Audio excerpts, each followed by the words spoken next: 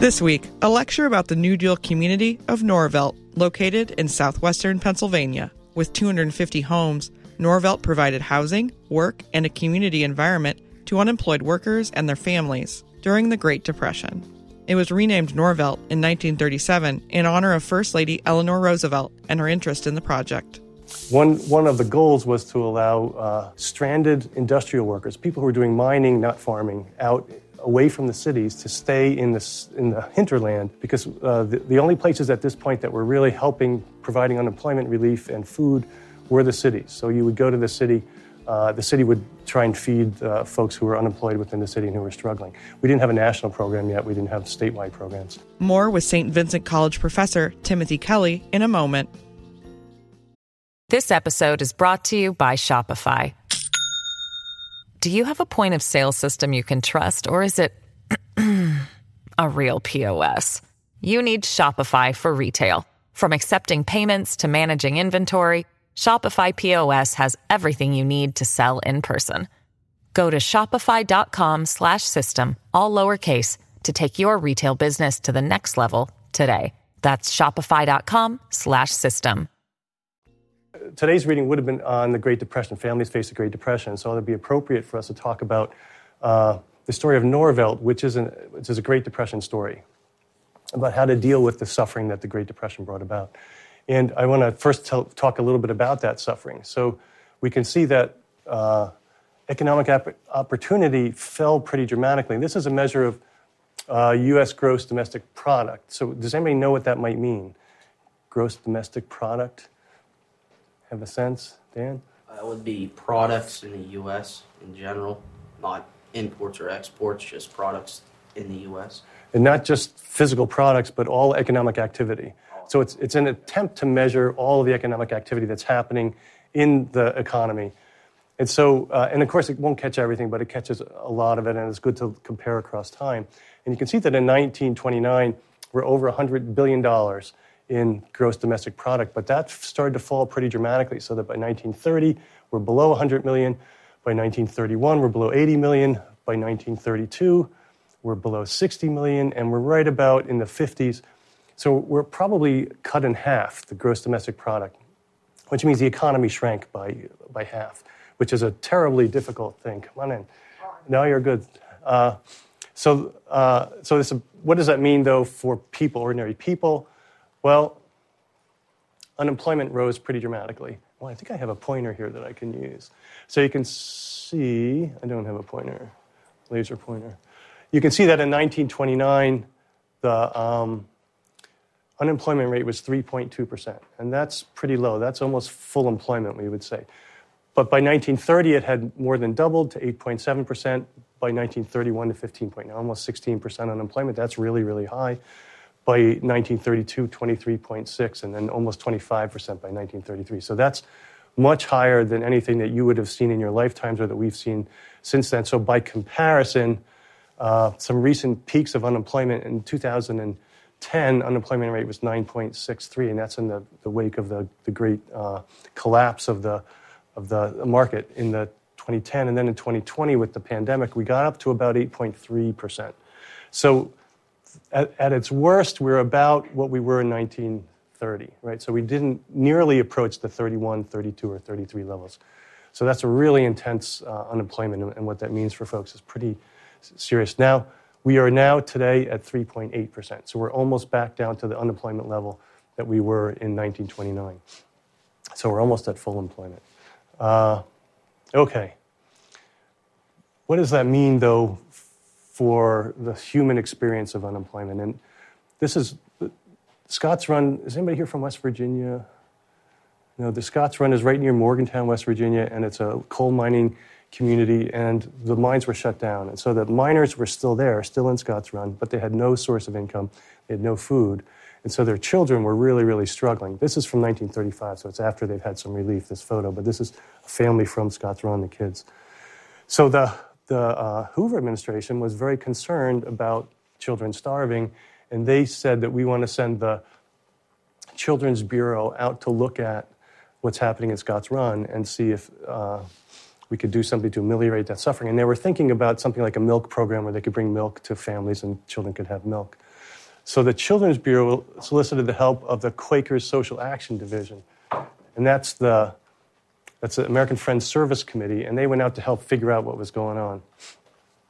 And when they looked at the extent of the suffering in Scott's Run, they said that they needed a bigger solution than just milk for kids. They needed something that's more comprehensive because it was such an intense suffering that was going on, and kids were at risk. So they recommended something that would ultimately become the Subsistence Homestead Program. And they said, really, to make it reasonable for families to live, they need to have a healthful house. They need to have a domicile, somewhere to live.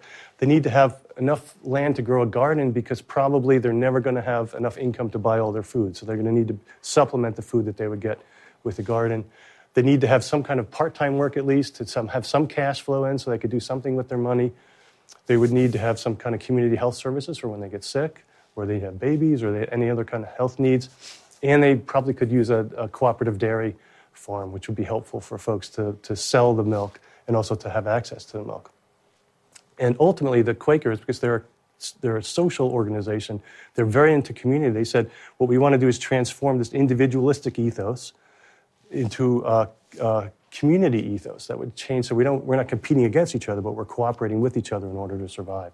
So they thought they want to make a fairly dramatic transformation. Now, the Hoover administration said, well, that we distributing milk is one thing, but having this comprehensive transformation is too much, and we don't want to go that far. They said it's too much like socialism, so we're very nervous about socialism. We don't want to have that. And virtually all of Western Pennsylvania in the 1920s was a heavily Republican area. So all the newspapers were Republican almost universally, and so they all, again, agreed with that we don't want socialism here. We don't want to have anything like that. We're going to talk about Westmoreland County in a bit, so that's why I have that up there. Better to go hungry than to become socialist, essentially. But Hoover lost the election in 1932 to Franklin Delano Roosevelt. And Roosevelt introduced a whole bunch of different programs that collectively we call the New Deal. One of those programs is the one that we want to talk about, is how do you assist people who are struggling in old coal mining areas. So Eleanor Roosevelt, his wife, was a really, really strong advocate of trying to lift people up, to make it so that people could live with dignity and support. And she sent emissaries out to see what was happening in the country. She wanted to get firsthand accounts from people. And some of those emissaries went out to Scott's Run to see what was going on. And they said, yeah, it's as bad as people say. People really are suffering, and we really need to do something about that.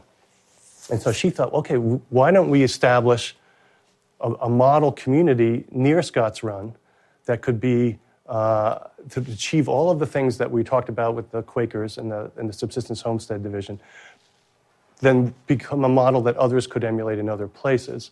And eventually, this Subsistence Homestead program established 34 communities. So the first one is in West Virginia, near Scott's Run, called Arthurdale. There are 2 in West Virginia, there's 1 in Western Pennsylvania, there's 1 in Tennessee, and there are 29 others scattered throughout the country. Norvelt, which is one we'll talk about here in Western Pennsylvania, turned out to be the largest one, so about 250 houses in the community. 4 of those subsistence homestead communities were aimed at helping out-of-work miners. So this was, we know, a big coal mining region. And so one of the goals was to allow stranded industrial workers, people who were doing mining, not farming, out away from the cities to stay in the hinterland, because the only places at this point that were really providing unemployment relief and food were the cities. So you would go to the city would try and feed folks who were unemployed within the city and who were struggling. We didn't have a national program yet. We didn't have statewide programs. But you don't want everybody coming in from the rural areas into the city because it would overwhelm the system. And the systems were already overwhelmed. So this was a really bad situation. So if we could develop these communities, these satellite communities out in the rural areas that would keep the coal miners in Western Pennsylvania and West Virginia and Tennessee, then they wouldn't be coming into the cities. Then they could allow themselves to succeed. We could make it possible for them to live with dignity and to live healthful and secure lives. So Arthurdale was the first. And I want to invite you to look at this image. And this is the Arthurdale. This is a house that was built in the Arthurdale community. What strikes you about this house, or anything from that image that you want to observe or make note of? Does it look huge? Is it a mansion? Remember we looked at the steelworkers' homes and the superintendent's homes in Homestead, Pennsylvania? Which one is it more like, do you think? John? It looks like, a pretty average home, I guess, for the time. I know we talked about it last time with the Cole families. You would shove like 2 families usually in a house. I don't know if it's kind of like that with this. But. No, so these would be, one of the ideals was that each family should have its own house. So this wouldn't be a duplex, but rather an individual house for ex-coal mining families. Can you see the outbuildings at all? I wonder if I can get this. I don't know why the thing doesn't work, and I'm not supposed to stray beyond this point. But there's to the left of the house, you can see an outbuilding. Looks like a smaller house, maybe, and behind it you can see a grape arbor coming out from the back. So the idea was that families would be able to grow grapes and then use those for jams and jellies to eat themselves. And then behind you can see a garage in the back as well. Arthurdale was the first of the communities. And so all of the problems got sort of manifest in Arthurdale and then got sort of corrected in the other communities. So one of the things, they wanted to move quickly in Arthurdale. They bought prefab houses that were originally designed to be vacation homes or cottages on the seashore in New England. So they were not insulated. They were used only in the summer months, typically.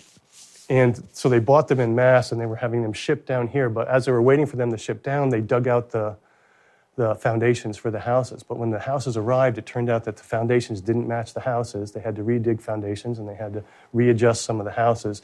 They had to insulate the houses because they weren't very well insulated.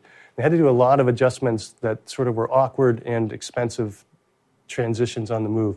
But Arthurdale's where they figured all of that stuff out. And here's another image of one of the Arthurdale houses. I remember the house is pretty small. It's only about 700 to 800 square feet. So that's not a very big house. Probably 2 bedrooms, a bathroom, side porches so that you could go out and not get wet in the rain. You could get some shade.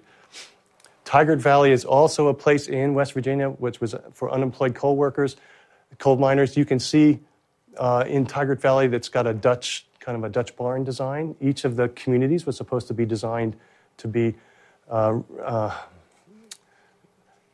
want to say reminiscent, but that's not the right word, of the region from which they came, so that it would reflect in some way the culture of the region in which the community was built. And this is what the larger stretch of community was. There we go. You can see the different houses in the back. Some of them are not the Dutch barn design, but in the back you can see that some of them are. Usually about 5 or 6 different house designs within a community. Cumberland Homes, Tennessee, was another coal mining community. This is, again, this is a house for one single family, 2 bedrooms, maybe 3 bedrooms, living room, kitchen on that first floor. And it looks, what's your impression of this house? I shouldn't impose. Is this a house you would hate to live in, Lindsay? I think it looks more of just like a typical modern family household. So it would fit in with today, something today? Yeah, I think so. Might be a little bit smaller, but I think you're right. It's an attractive design. It's made of stone. Dan, did you want to jump in with that? I'd say it's something I would live in a heartbeat. It looks nice. Absolutely. Yeah. So Cumberland Homes in Tennessee was also for coal miners. And just as an aside, has anybody in here ever heard of Johnny Cash, the singer? Right, he grew up in a subsistence homestead community in Arkansas. So he also lived in the subsistence homestead, not one of these four though. So Westmoreland Homesteads is the Norvelt that's right around here, and we'll talk about how it got its new name in a little bit. And you can, what strikes you about this? This is a kind of a longer range view of the Norvelt community or Westmoreland Homesteads. Does anything strike you in that imagery?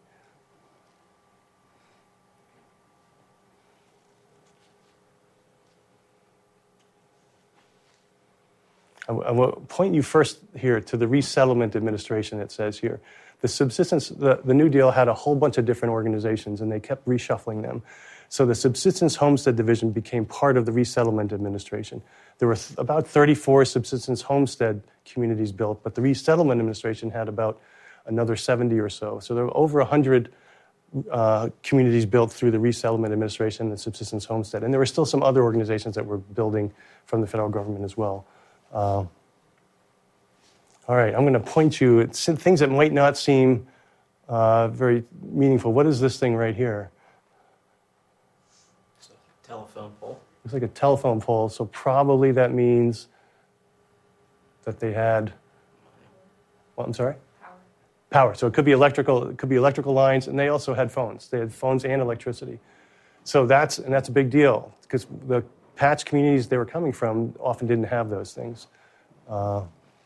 Anything else about the houses or about the neighborhood? Does it look attractive to you? Does it feel like, yeah? I live there. You would live there? Dan's going to live in Cumberland, but you're going to live here in Western Pennsylvania? Yeah, all right. Okay, so why Westmoreland County? Why did they build a community? Why did they choose, and this is not very far from St. Vincent campus, about 5 miles from our campus. Why did they choose to build here? Part of it was that there was a great need in Western Pennsylvania. So you could see that bituminous coal production in about the World War I era was about 35 million tons in Fayette County, and then about 30 in Westmoreland County. But by 1932, they were down to a third of that. So they had really, the production of coal production had declined very, very dramatically in this period of time. And so these coal miners were out of work. At one point, there were 500,000 coal miners in America, and it was down to about 200,000 actively working during the Great Depression. So there was a real concern about people being out of work. In Westmoreland County in 1933, so that was the peak of the unemployment that we saw in the last graph, 52% of people were fully employed, 21% were underemployed, we'll talk about that in a second, and about 27% were unemployed entirely. So it's even higher in Westmoreland County than it was in the nation as a whole. But an underemployed person is somebody who wants to be working full-time and can't work full-time because there's not enough opportunity or the jobs don't have enough hours. And one example would be the U.S. Steel Corporation was reluctant to lay off workers outright. So they said, we want to employ people, we want to spread out the work among all the employees. But that meant that of the period in 1933, the typical steel worker worked 1 day every other week. So they only got 1 out of 14 days that they were able to work. And you just can't support a family or even yourself on 1 day a week. So those would be underemployed folks. So if you add the unemployed and the underemployed, you have almost half the population of eligible workers who want to work who don't have a job and who aren't going to be able to do it. So this is a place that was suffering really badly. And as evidence, I want to look at what was it like. Calumet is a Western Pennsylvania coal patch community. And coal patch is what they call the small communities that were built around a mine entrance, the shaft entrance. What strikes you about this photo? We just were looking at the homestead photos.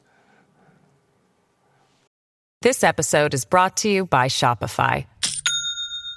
Do you have a point of sale system you can trust, or is it a real POS?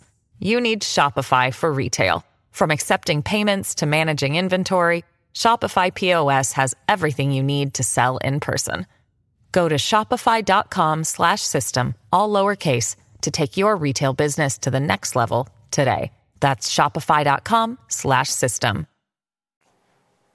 Anna. The house looks pretty run down, and it definitely doesn't look as nice as the ones that you just showed us. And I don't know if you can tell, but this is actually a duplex. So that's another family over there, and then these guys are over here. So you're saying it looks like it's more run down than the other. Okay. Like the other houses you showed us earlier in the year. Yeah. You would move from here to one of those other houses? Yeah. And this is a house where people actually still are able to stay within their home, and a lot of times the miners were evicted from their homes once the mine shut down. I think this is the backyard of the house. You can see on the wash tub hanging up on the wall over here. You can see that there's an attempt to have a garden. Whoops, I lost my... Anyway, there's a garden. As we look in between the two, you can see there's a garden with some tomato plants, I think, growing, and then on the right is mostly flowers. Folks from Calumet would be eligible to come to Norvelt. So these are folks who might be willing to move, or certainly be willing to move, and they might try and get into Norvelt. This is a coke oven. We talked about coke ovens a little bit before, but the coke oven, the steel mills want a source of fuel that burns at a high temperature and at a relatively even temperature for making steel. The coal that comes out of the mines, particularly the bituminous coal that comes out of the mines, has a lot of impurities in it, and it has an uneven, the temperature will spike and it'll come down and it'll spike. And so what the coal companies would do is they would turn the coal into coke, and then the coke is what the steel mills would use for the fuel. In order to do that, they would put the coal into this coke oven, and they would brick up the front of they would close that entire hole with brick, and then they would cook it for a couple of days in there, and then the impurities would come out through a hole in the roof, through a chimney, and then at the end of a couple of days, they'd break down this brick, and then they would be able to pull out the coke, and then they would put the coke on the trains that would then go to the steel mills. But the coke ovens were idled because the mines were idled, and so there was nobody really working, and these coke ovens were empty, so people who didn't have homes were moving into the coke ovens. So we had people living in the coke ovens, and you can see this woman is somebody who was living in the coke oven at that time. And it was really hard for people who didn't have homes to find places. We also saw people living in caves in western Pennsylvania, or living outside in tents. It was a great struggle. There were a lot of unemployed and a lot of homeless people in western Pennsylvania. Okay, here's a typical western Pennsylvania coal mining family. How many children?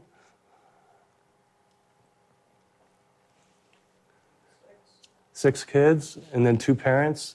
So remember, these, we'll look at the floor plan in a little bit, but these would be 2-bedroom houses, living room, kitchen, and 2 bedrooms above. So there'd be a lot of people together in a bedroom.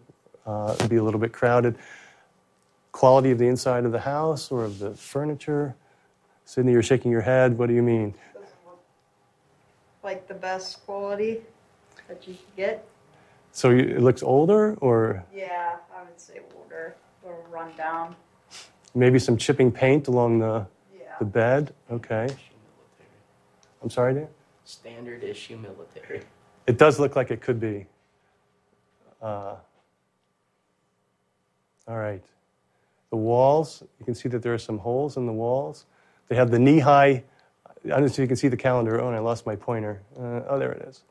Knee-high is a soda company, so they would have a calendar you could hang up, and you could use that as to patch a hole in the wall if you could hang a calendar in front.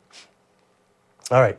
Eleanor Roosevelt was the wife of Franklin Delano Roosevelt, and she was really powerfully invested in improving people's lives.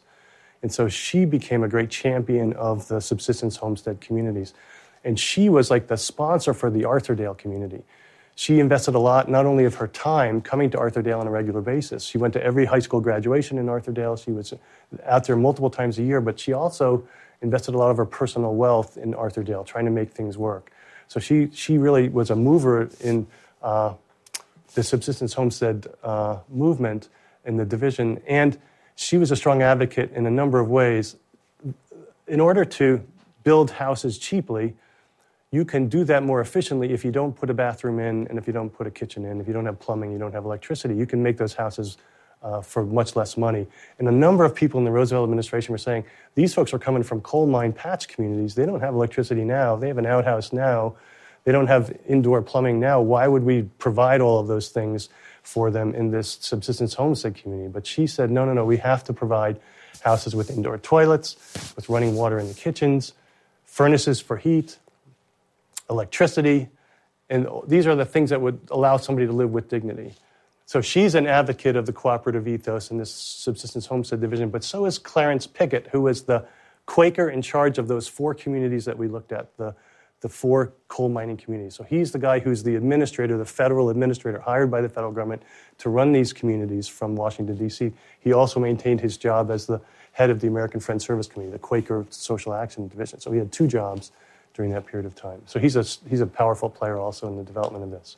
All right, so I want to take a look at the map of Norvelt. Let's see if I can get my thing going again. You can see in the upper left corner, you can see the state of Pennsylvania. And I don't know why I don't always get this. And then, here we go.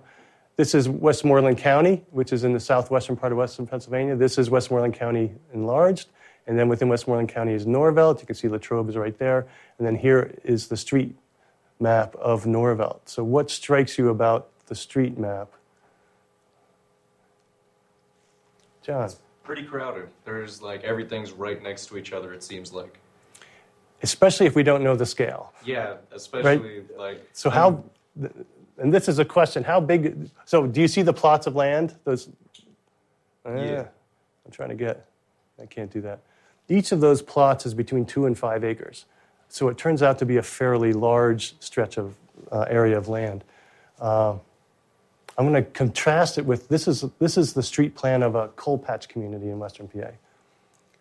So what's different between these two communities? Dan. Norvelt's more spread out, and the coal patch community is packed in like sardines. Much between the plots. closer packed in, and you can see if I could get this thing to work consistently, and I don't know why I can't. Oh, there we go. Each of these dark things is a house, and then that's the plot that the house is on. You can see that they are packed in, right, much more closely. The Norvelt houses, which don't really, it's harder to see. Each little dot at the front of these is a Norvelt house. They have their expansive land behind them. There isn't really much of an expansive land here in the coal patch. Anything else strike you? One of them is a grid, right? Rectangular grid. And the other one is not. Any idea why that might be? Think about where you live now. Is it a grid or is it curvy linear streets? Or neither, I suppose. There was a movement in city planning in the early 20th century called the Newtown Movement, and they thought that the curvilinear streets were a much more pleasant way to live, so that this was too factory-like. This sort of the grid was very, very was very regimented, and it was not as appealing for people. So they recommended the curvilinear streets, and you can see that in a lot of the different communities that were built, that were planned in the early 20th century. Here is actually the design made in Washington, D.C. for what a subsistence homestead plot might look like. I don't know if you can make out the words at all here. Here we go. Can you read that?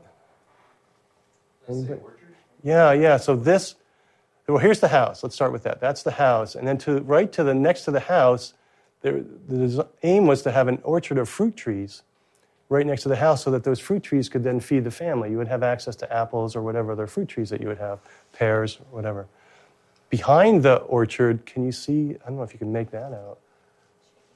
Chicken yard. Yeah, the idea was that you would have a chicken coop right here, and then the chickens could run free in the chicken yard, and you would have eggs then.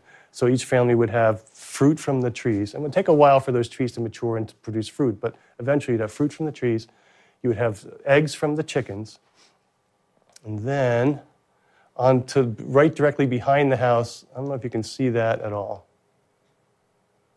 Right here. Vegetable garden. And it says here 1/2 of an acre, I think, or even 1/4 of an acre. But there's also, on here, there's more. There's strawberries, deerberries. I don't know if anybody, what a deerberry is? I'm not sure. Okay. In the woods, but deer just eat them up like candy. Do you know that for sure, Dan? Okay. I did. All right. And then asparagus. So they're saying this is going to be the household's garden. So this garden is going to feed the household. But then if you look beyond that garden, you can see, I'm not getting it. This is what they call a truck crop, 1/2 of an acre. You could also grow food that you intend to sell somewhere. So you could generate some income for your house by growing food that you would sell in Latrobe or in Greensburg or somewhere where you could get money for the food. And then finally at the top, that's a pasture, and the idea here was that you would have about an acre per cow. This is 1.5 acres that could sustain a cow and a half. But you might get the milk then from the cow. So, and there's a garage, which I just lost. There we go. There's a garage right back here. So the house is here, the garage is here, and then the cow would be back here. But that's not exactly how Norvelt came out. This is actually the plan for Norvelt. So this would be a household in Norvelt. This is the house. That's the garage, and this would be a driveway up to the garage. This is the street here, and that street would have gone right in front of this house right here. What is this here? Can you read that? That might be a little bit tougher.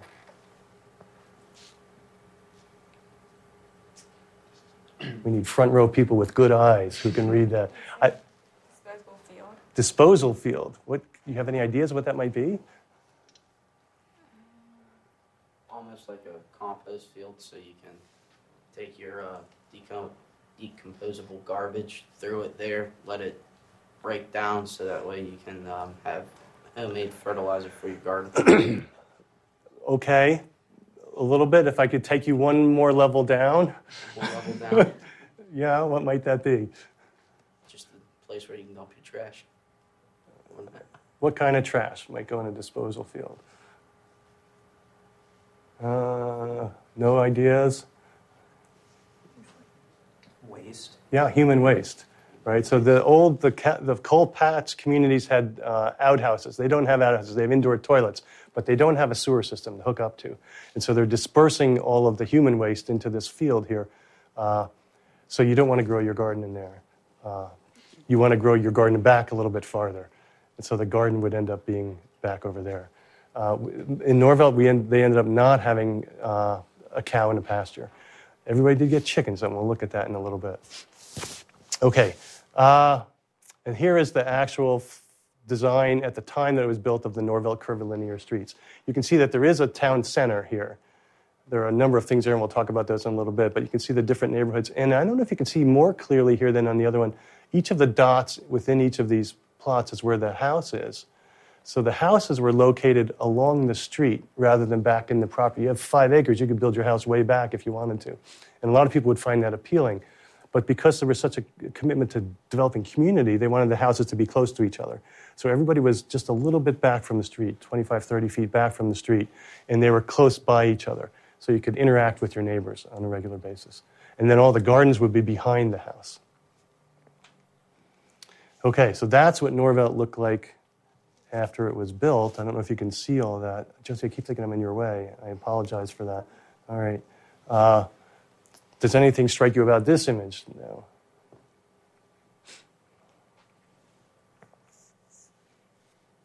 Lindsay? I was going to say, like, all the houses look the same. They're very similar. They have only about 6 different house designs. And they're all, what style would you call that? Or do you have a sense of what that style might be? It just looks like a typical, like, family home, I guess. I guess that's what I would call it. I don't know. A family home? Yeah. Okay, that seems fair, because that's certainly what they were. In order to get into Norvelt, you had to have kids. There had to be a couple with children in order to get into Norvelt. Most people look at that and say it looks like a Cape Cod design. But the architect who is from Greensburg, who designed these houses, said they were a Pennsylvania farmhouse style. But they seem more like, to me, they seem more like a Cape Cod design, with this one exception, which I think is really curious, and I'm not 100% sure why, but you can see here on this house and here on this house, there's no front door. There's no door on the front of the house. So the doors are on the sides of the houses. This one seems to have a door. So I think it's 4 out of the 6 designs didn't have a front door. It didn't have a door on the front facade of the house. I'm going to bet that the houses that you grew up in have doors on the front, right? So that if you're standing in the street and you're looking at your house, you can see a door in the front. That's, almost standard for housing, but this was a different design. And I'm not sure why. I tried to figure out why that was.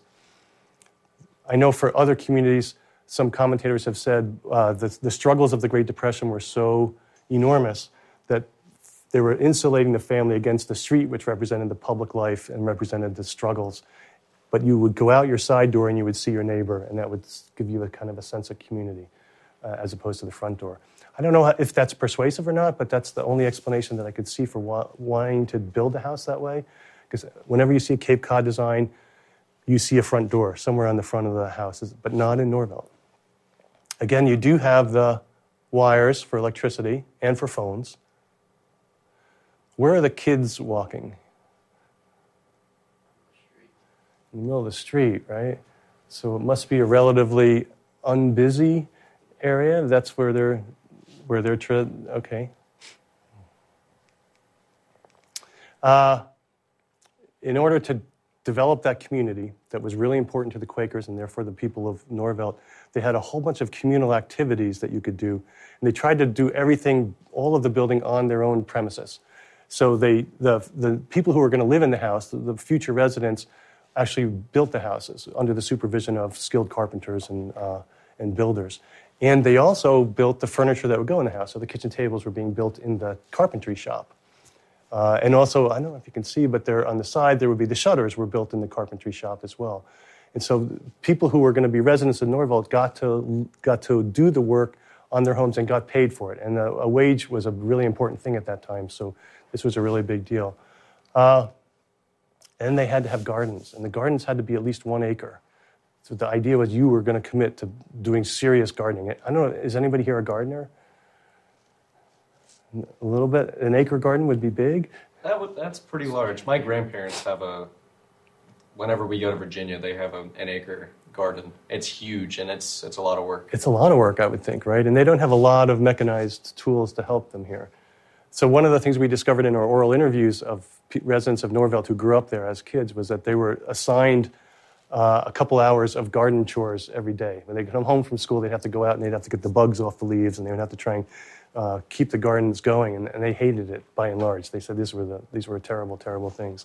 And we'll see at the end when Norvelt when the houses were sold, the federal government sold them to the residents, which doesn't happen until after World War II. People abandoned their gardens pretty quickly, or it shrank them down very dramatically. There also was a cooperative poultry enterprise, so that they would have all of these chickens living in the Norvelt area, on this farm in Norvelt, and they would try and sell those eggs then, and then the revenue from the eggs would come back into the cooperative community and would give the people who worked on the farms a wage. They would have a job, and would also generate profits that would go back into the community that could be then used to invest in other parts of the community. But every house also had 50 chickens. So it wasn't like they were hurting for eggs themselves, so they really did want this to sell the eggs somewhere. And the biggest consumer of the eggs was the Civilian Conservation Corps. I don't know if anybody's heard of the CCC, which worked in the Laurel Highlands here to build trails and to repair trails for people to enjoy. It was almost like a military camp, so it would be young men between the ages of 18, let's say, and 21 who would go live in the woods in these barracks that were constructed for their purpose. They would get paid $1 a day, and they would get fed 3 meals, and the money they were obligated to send home to their families. It wasn't money for them to gamble with or something like that. They had to send that money home. But the Norvelt eggs were used to feed those folks in the Civilian Conservation Corps up around here. And there was a dairy and beef cattle farm, and there was pigs grown in Norvelt, again, by this cooperative enterprise, the goal of which was to raise money for the community. This is the co-op store, which by today's standards might look a little bit small. Smaller than the Giant Eagle that you may be accustomed to shopping at. But this was a great leap forward, they said, because of something that, that you may not realize happened before. The typical grocery store run would be you would go into the grocer with your list of materials. This is what I want. You'd hand it to the grocer who's behind a counter, and the grocer would go around and fill a basket with all this stuff, and then hand you the basket. And then you would either say, I can pay you for it, or can I put this on my tab, and I'll pay you at some day for it. But this new idea of the supermarket was that you were actually going to be able to peruse the shelves yourself and pick out your own loaf of bread and say, this is the loaf that I want to buy, or here's the can that I want to get, rather than just give the list to the worker behind the counter. They thought that this was going to attract a lot of people from Greensburg and other places who might drive out to the co-op store to buy the food. It turned out not to be the case. And because they were paying a living wage to the people who worked in the co-op store, and because they had some upfront costs in building these things, the prices were a little bit higher in the co-op store than they would have been at a neighboring farm for materials or food and from other grocery stores. And so they were always trying to get the Norvelt residents to come and buy from the co-op store, but the residents could save money by going elsewhere. And so there was always this tension between trying to, in some ways, cajole and in other ways compel residents to come to the co-op store so that everybody could flourish within the community. Never quite worked out. one of the elements of the subsistence homestead community was you'd have those gardens and you would feed much of your family from the gardens, but there was a hope that you could have a factory in the community as well, and that people could work at least part-time in the factory, and by doing that, they would have some cash income, and they could use that cash income to then buy clothes or to do whatever. But it was really hard during the midst of the Great Depression to attract a factory to come set up shop here in Norvelt. They eventually got a garment factory to come in. And that garment factory, the federal government actually built the factory for the garment manufacturer, and then the garment manufacturer came in and ran the factory, had to pay prevailing wages, couldn't undercut the wages of the workers, so it was going to be helpful to the workers. That garment industry really finally took off as with the run-up to World War II, and they started needing uniforms for the military. The garment factory was able to produce a lot of those uniforms, and so Norvelt finally got underway. At one point, the garment industry was employing about 100 women. It was women were working in the garment factory. 100 women from Norvelt. Norvelt had 250 homes, so it's fewer than half of the households provided somebody who could work in the garment industry, but it was there, and it was a going concern for a while. It did burn down later, and so the garment industry is gone. The factory is gone. They had a mothers club. So the idea was that the mothers would get together and they would interact with each other and they could raise money and they could work for good causes and help the local elementary school. They built an elementary school in Norvelt as well. And they had something called study groups. So this whole notion, remember the Quakers were really big on community and social interaction. But that's not the American ethos. It's much more individualistic. And so they had to try and persuade people. Here are the virtues of community interaction. Here's why.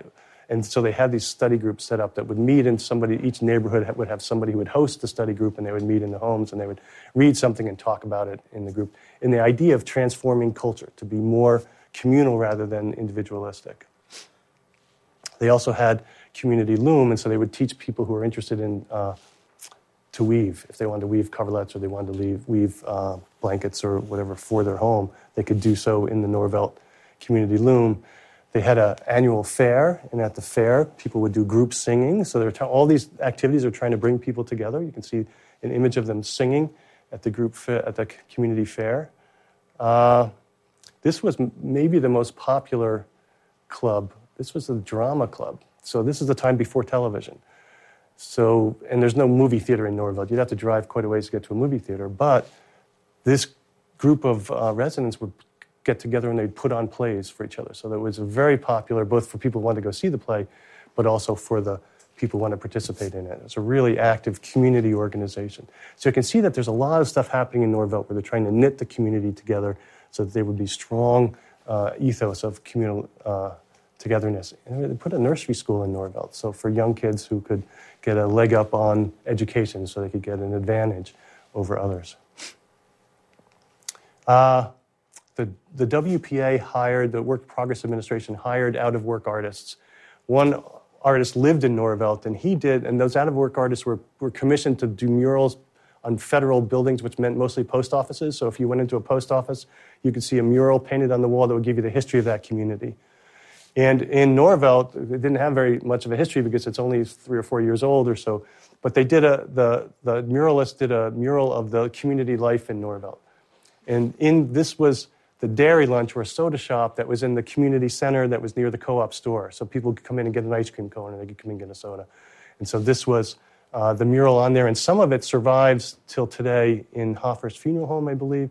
You can see this is the color version of that mural that suggests the kinds of elements that were prized in the Norvelt community, one of which was community baseball.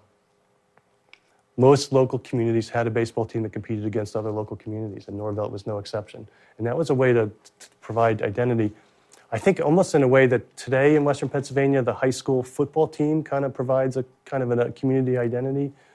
I don't know, maybe that's a stretch coming from Latrobe. I don't think we have a long tradition here of successful high school football, but at any rate, it was a way for the community to gather around and cheer on their team. And so most coal patch communities had them. In fact, the coal companies would recruit really good baseball players to represent their team in the league competition, and those people would often be given above-ground jobs so that they could be at their best for the baseball games. The community was a really important thing for communities to be successful in baseball.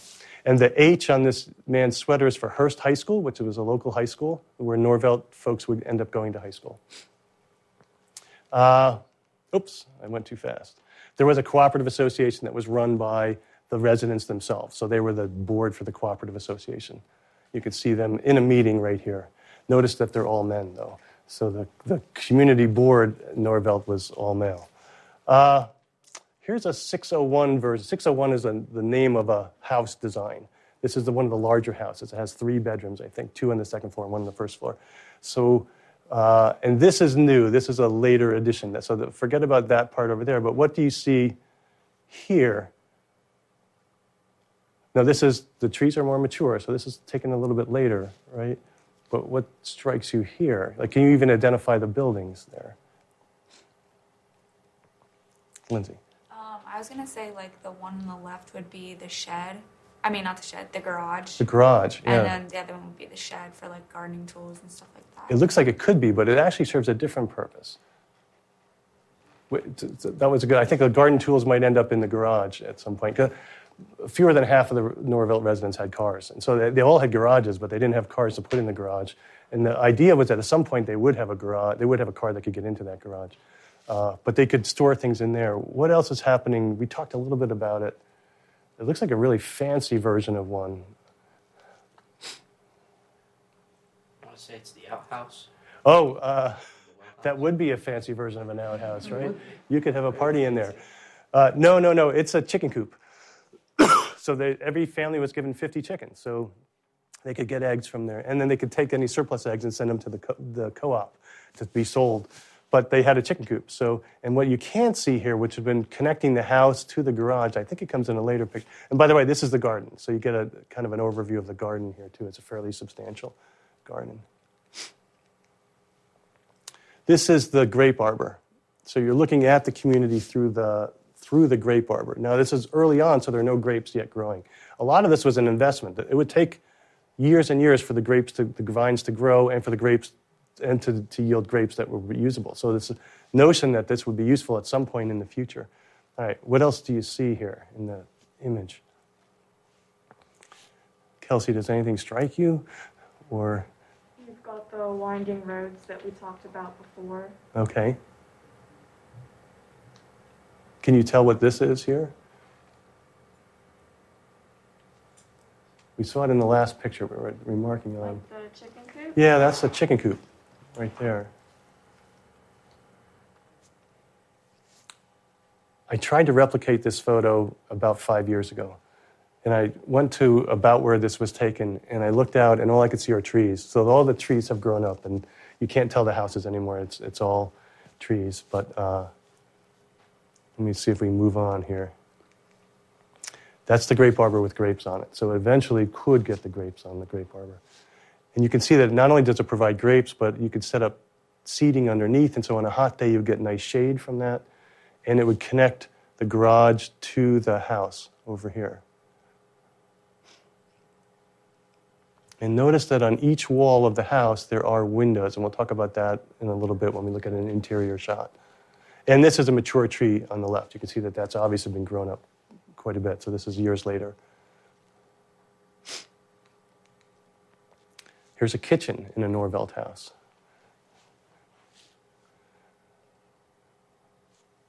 What do you observe in that kitchen?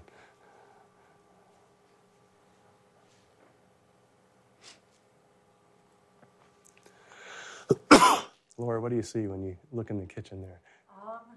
It appears they have an icebox or a refrigerator of some kind, along with running water like Eleanor Roosevelt promised. Honestly, it looks like a nice kitchen for the time. The floors aren't probably wooden and shabby like they would have had at their previous house. And they have cabinet space and what looks to be like a newish kind of pot or pan on the countertop. Where is that? Kind of in the middle of the shot. Oh, right here. Yeah. Oh, okay. Oh, is that a teapot? I can't really see that well. All right. And what's above the sink? Another window. 2 windows, actually. 2 windows. So if they both were open, you could get a breeze coming through the room. Right now, it was really important to the designers. They wanted to be able to get fresh air into the homes. And light as well. How many kids would you say are in the photo? 3 kids. It looks like maybe there's a 4th child right there. 1, 2, I think by feet I can tell. Am I accurate with that?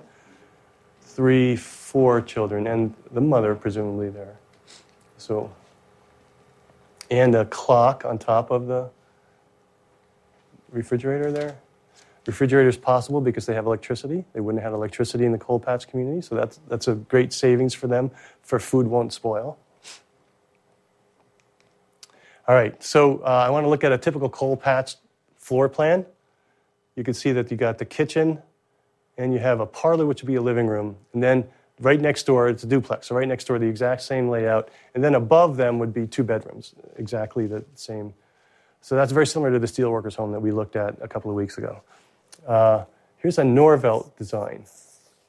So what's different or the same about the Norvelt design and the coal patch house?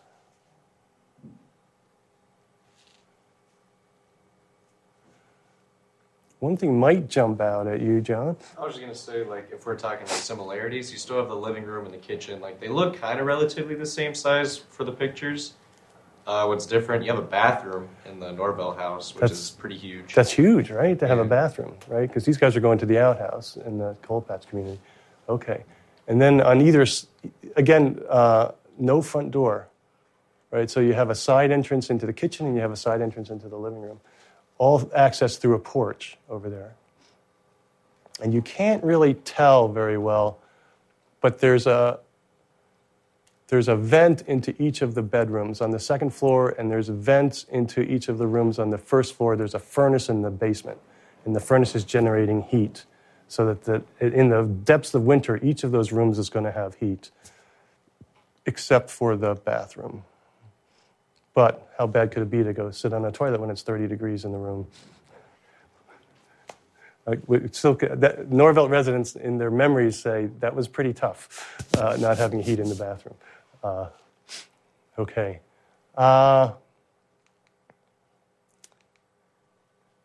In 1940, the federal government did a health survey of coal mining communities.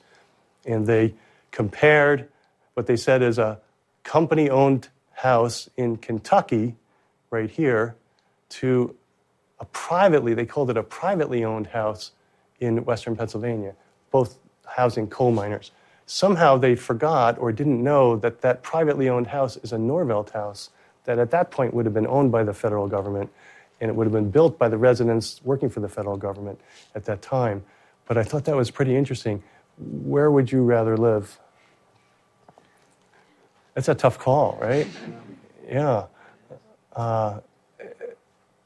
But you can get a sense that if you're in the Norvelt house, there's a commitment to your dignity, to your security, your warmth in the winter, to your privacy. Those kind of things are really important. And in the company house, not so much. And then it's going to get even grimmer still, I think. There's that Calumet bedroom that we looked at before. And then compare that to a Norvelt bedroom. So what are you seeing between those two? John? There's a window. Yeah. In fact, I went too far. You can't really tell. There's a window here. There's also a window right here. So there are 2 windows in the bedroom. So you are going to get maybe some light and some air coming through there. There might be a window in the Calumet bedroom, but it's not evident from the angle of the photograph that we have. Does it look like the Norvelt bedroom is huge in comparison to the Calumet bedroom? Hannah says no. The houses are pretty small still. They're only 700 to 800 square feet. That's a pretty small house, right? So they're not that they didn't build mansions for folks. But is there anything else about the bedrooms? Which would you rather, Lindsay? Well, I'd rather live in the Norvelt bedroom. Why is that? Okay. The walls are like fresh and clean, and same with like the furniture in the building or in the bedroom. So it looks like it would be a clean, sanitary, healthful place. Okay. The walls in the Norvelt bedroom also look like they're painted and not paper wall or wallpaper. Like I think you're right. Calumet bedroom. Yeah, and that might be in part to hide more. The wallpaper may be hiding holes and things like that. In the Norvelt bedroom, it's plaster and lathe, and it's painted over. Okay. Coal patch kitchen. And there's a Norvelt kitchen that we saw before. Sydney, where do you want to get your next meal? I would have to say the Norvelt. Now, why is that? What do you see in the coal patch? It just looks dirty, and I wouldn't want my food cooked there. It doesn't seem very sanitary. So part of that, maybe the floor? Does the floor look? It's better to have the tile floor? Yes. Okay. Where's the source of water in the kitchen in the coal patch house? John? Did they have a well outside? Probably would have had a pump outside, right, to a well, and they would have brought the water in buckets to use on the stove.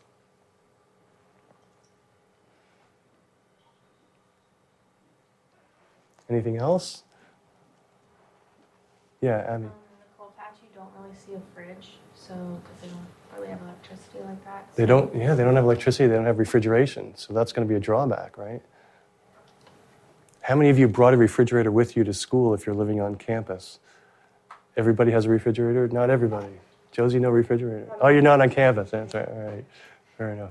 It's very helpful to have a refrigerator, right?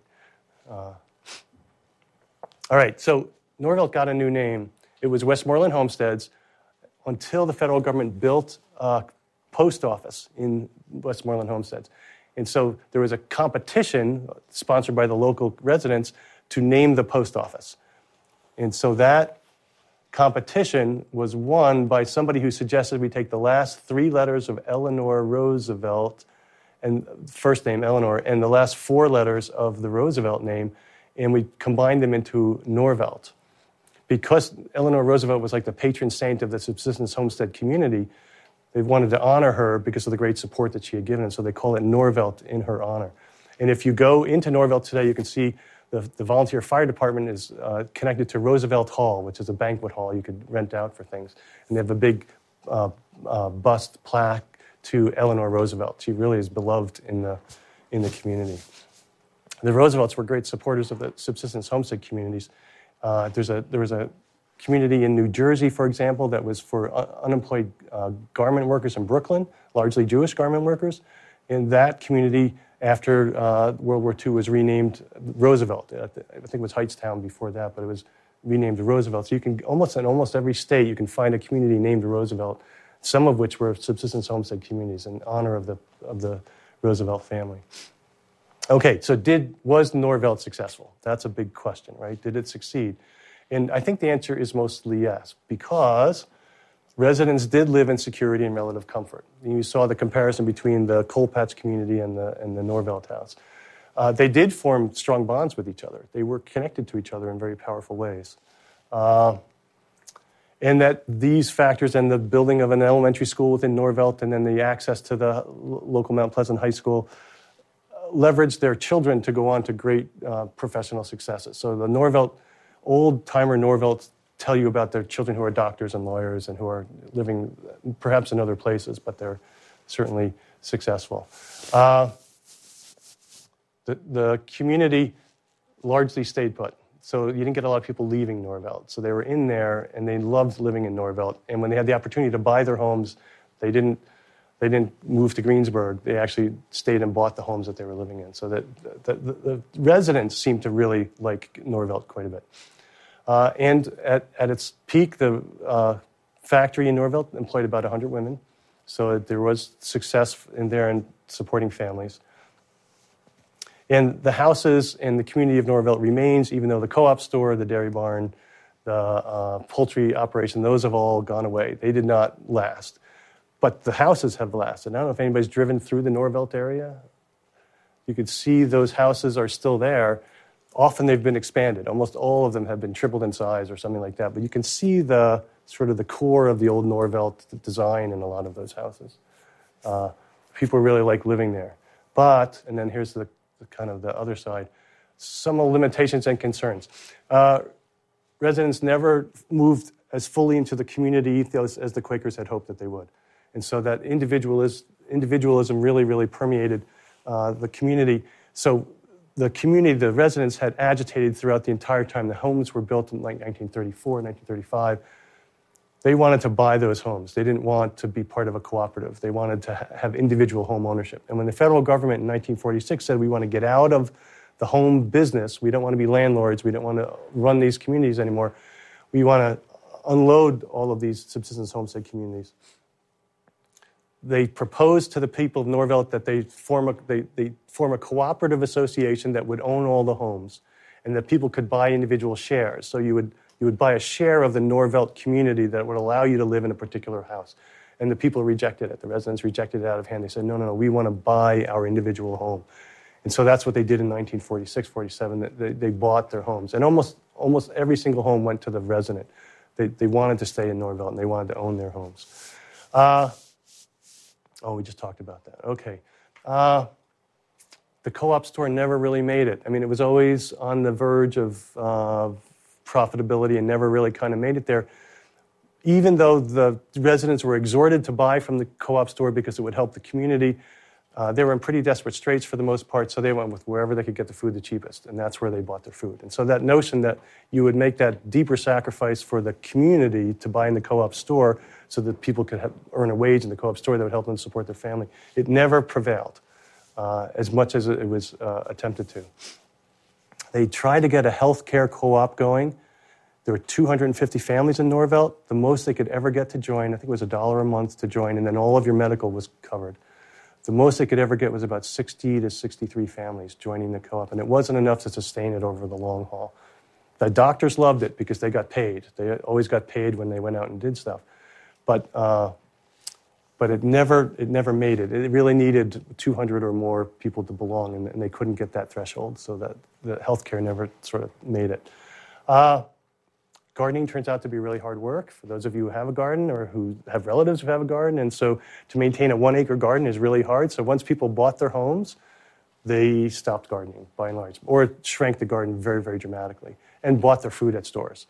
So that whole notion which I think is a very romantic ideal and a kind of back to the land where you would grow your own food, how powerfully independent that would make you, it was unpersuasive that people actually had to do the gardening there.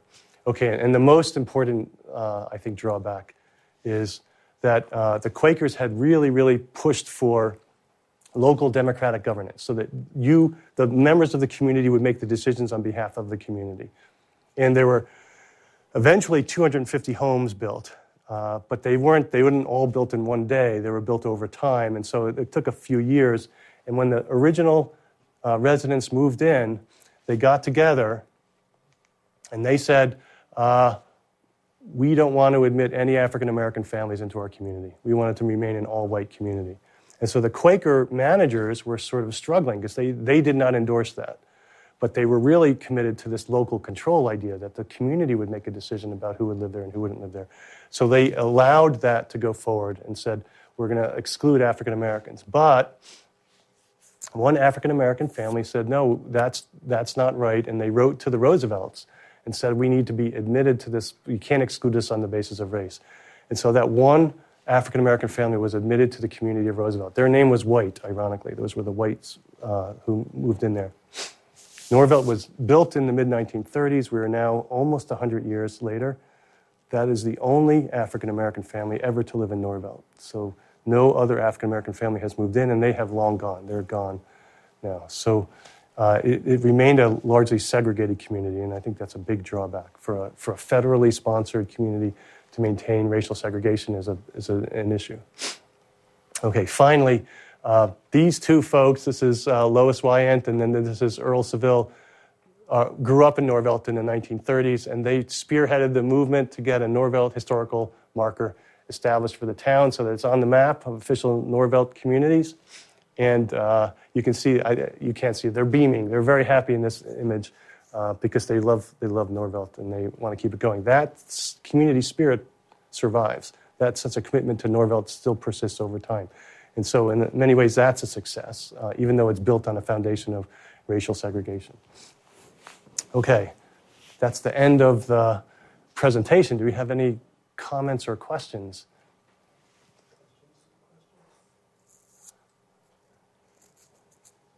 How many of you have been to Norvelt? Just Dan. Oh, have you been to Norvelt also?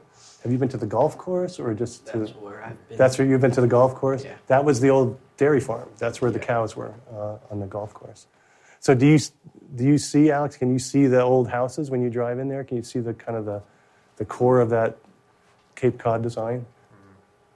Still seem like an attractive community? Yeah. Yeah, you were hesitant there. I saw it seemed a little bit. Okay, Norvelt just about 3 years ago put in a public sewer system. So they had to dig out the streets and they had to put in the pipes and the sewers. And so that now they're no longer on septic or no longer on the disposal field, but now they're using the sewers, the community, the town sewers, the municipal sewers. Yeah, Lindsay. Like how we talked about like the houses being like more like they got added onto. So like are they still like family homes today or Yeah. are they more so like maybe like retirement homes? I don't know, like No, an interesting thing happened there. Remember, everybody had 2 to 5 acres. So as the children grew in the families and came into adulthood, their parents had this huge plot of land. And so what happened a lot was that they built another house on the land back farther from the first house. So you could see the original house there, and then you could see like a ranch house farther back, and maybe another house beyond that, because there's so much land that they had that they built. So they were able to keep families kind of in the neighborhood a lot. But they're single-family homes. They're not retirement communities or anything like that.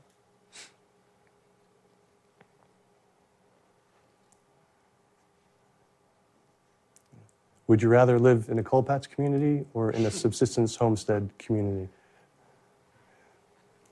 This is a big debate now because remember that building that Norvelt community sounded like socialism to a lot of people. And so there's a lot of resistance to it. But there were 250 homes. There were well over 1,000 families who tried to get into those homes. It was very high demand. So even though all of the local papers were saying this is a terrible thing, this is socialism, we shouldn't do this, the people who were struggling really, really wanted to participate in Norvelt. And so they had a process by which you had to apply to get in, and then you had to be interviewed by these Quaker college students who were working on their social work degrees or something, and they would say, try and discern, are you committed to the community ethos or are you too committed to the individualistic ethos? Are you really going to do a 1-acre garden? Do you have the gardening skills to do that? Do you have the commitment to do that? It's a lot of work. They did this kind of ferreting process where they were trying to figure out who would be a good resident in Norvelt. And they did have to evict 3 families who had failed to maintain their gardens and failed to maintain their homes. And so there was inspection, so you had to maintain it. And while the federal government owned the homes, you couldn't make any change to the home at all. You couldn't put an addition on. You couldn't paint it a different color. You couldn't do anything like that because they were so worried that those changes would detract from the value of the home that when they did want to get rid of it, they wouldn't be able to sell those homes. But as soon as people could buy their homes, they expanded them, they put additions on, they changed the interior, they changed the exterior. Because they're relatively small. These are pretty small homes, and now they've become much larger. Wait, they couldn't even change like anything in the interior either. You couldn't do anything. Well, furniture, you could put a rug in, but you couldn't change the color of the paint wall. There were white walls on the inside. You were not allowed to change the paint color. That'd be insane. It would be tough, yeah. So there's a limitation there. Sydney. I don't know if you would know the answer to this question, but we were talking about how it's like a close community, and I was wondering regarding like the black family, were they treated differently in the community versus everybody else? The testimony is really curious on here because they outwardly say we were fine, except that, and they gave some examples. And one of the examples was one of the sons and wanted to be the drum major for the Hearst High School band.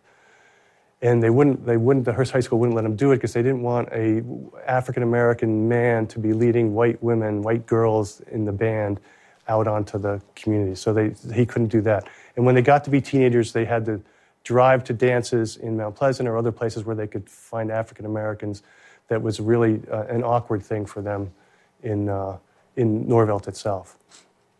And not just race. In the interviews that we had with residents who had grown up there, they said everybody got along, everybody was comfortable with each other. But there were Catholics and Protestants in Norvelt, and that was a big division in the 1930s. And so they said, We could be friends with anybody, and that would be fine, but you couldn't date across that religious line. If you're Catholic, you couldn't date a Protestant. If you're Protestant, you couldn't date a Catholic. And people just sort of knew that nobody crossed that line. Thought that was interesting as well. Yeah, Josie. Did they have two different churches, like, within the community then? Like, were there... There were a couple Catholic churches in Mount Pleasant and nearby. There's no Catholic church within Norvelt. There was eventually the Union Church, Protestant church built in Norvelt itself. And they did host, Norvelt hosted catechism for Catholics, and they hosted Sunday school for Protestants.